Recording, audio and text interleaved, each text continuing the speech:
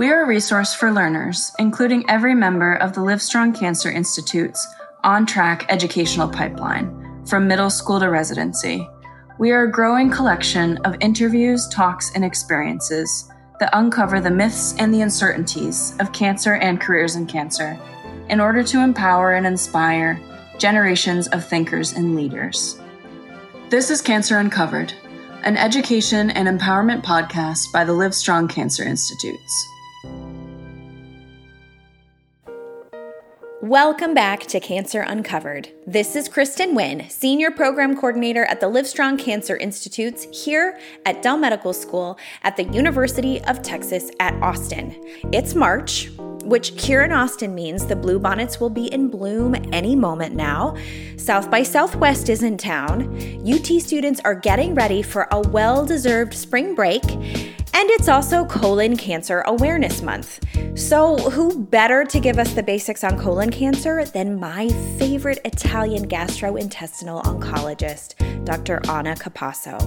If you haven't heard from Dr. Capasso in episode 4, parts 1 and 2, A Day in the Life of a Medical Oncologist, I would strongly encourage you take a listen. And soon, Dr. Capasso is sure to be your favorite Italian gastrointestinal oncologist as well.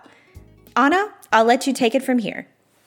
Yeah, so colorectal cancer, first of all, is one of the most commonly diagnosed cancers in the United States. And it's basically a cancer that affects a part of our digestive system. The colon is, in fact, the largest part of the large bowel, that it's sort of like a long tube-shaped organ. So it's responsible for basically breaking down the food in our body. So it's basically part of the digestive system. And colon cancer specifically is a tumor that can arise in any part of the colon.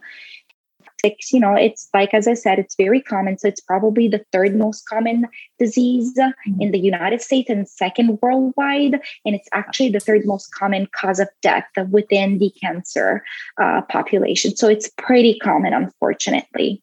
How is it screened for, Dr. Capasso?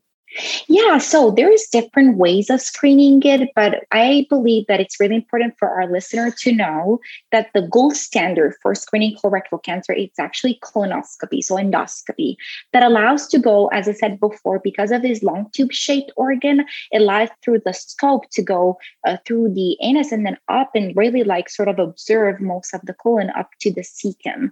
So that's why, because we can have a direct visual image of the internal part of the tube, so we can look with the camera.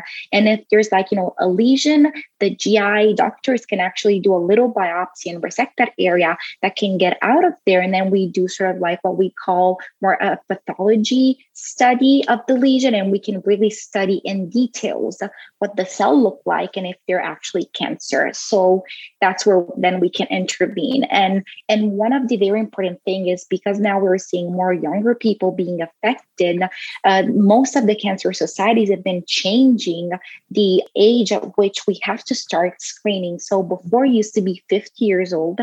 Now we went down to 45. If you have any family history or any GI symptoms with bleeding or pain, that's something that you would want to report to your PCP, your family doctor. Say one very important thing to share with our audience is that patients that are diagnosed with cancer go through so much. It's really like a long journey. Some of them are curable, and then they still need to be on treatment follow-up for 5 years after their diagnosis, and then hopefully they sort of graduate. But during those years, there's a lot of other issues that can arise. So this is where having a multidisciplinary team that can not only take care of the cancer, but also as the person. And it's really important for us to understand the needs of each patient individually, because that's about quality of life. And so it's really supporting their body and their minds. And then it's really also important to consider that these people are part of a bigger picture, like their loved ones, their families, their kids.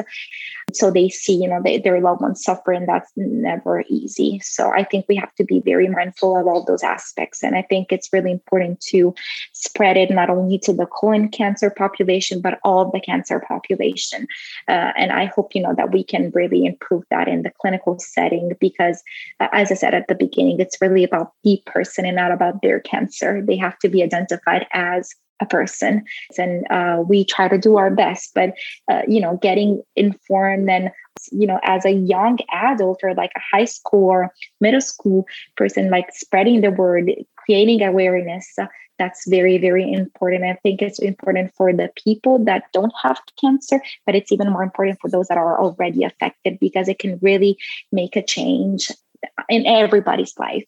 I think it's really nice for also our audience to be able to know that they can always reach out to us. And LCI, it's really invested not only in our patients, but also in educating the people in our community and all around us. I think that's really sort of like a strong work that you guys are doing. So it's just like a great pleasure for me to be part of it.